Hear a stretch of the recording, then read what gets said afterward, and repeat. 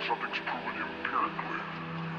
Epistemological concepts, whatever your conceptual ideas, they have to make a juxtaposition with reality in some place, so that you know by empirical evidence that what you have said was reality is tested to be reality, and proven to be reality.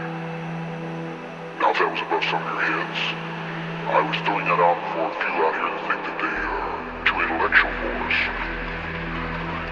There are always a few that come in and think that they have a great deal of wisdom that they can somehow give we poor, struggling people here, polarized as we are in the lower end of the socioeconomic income picture.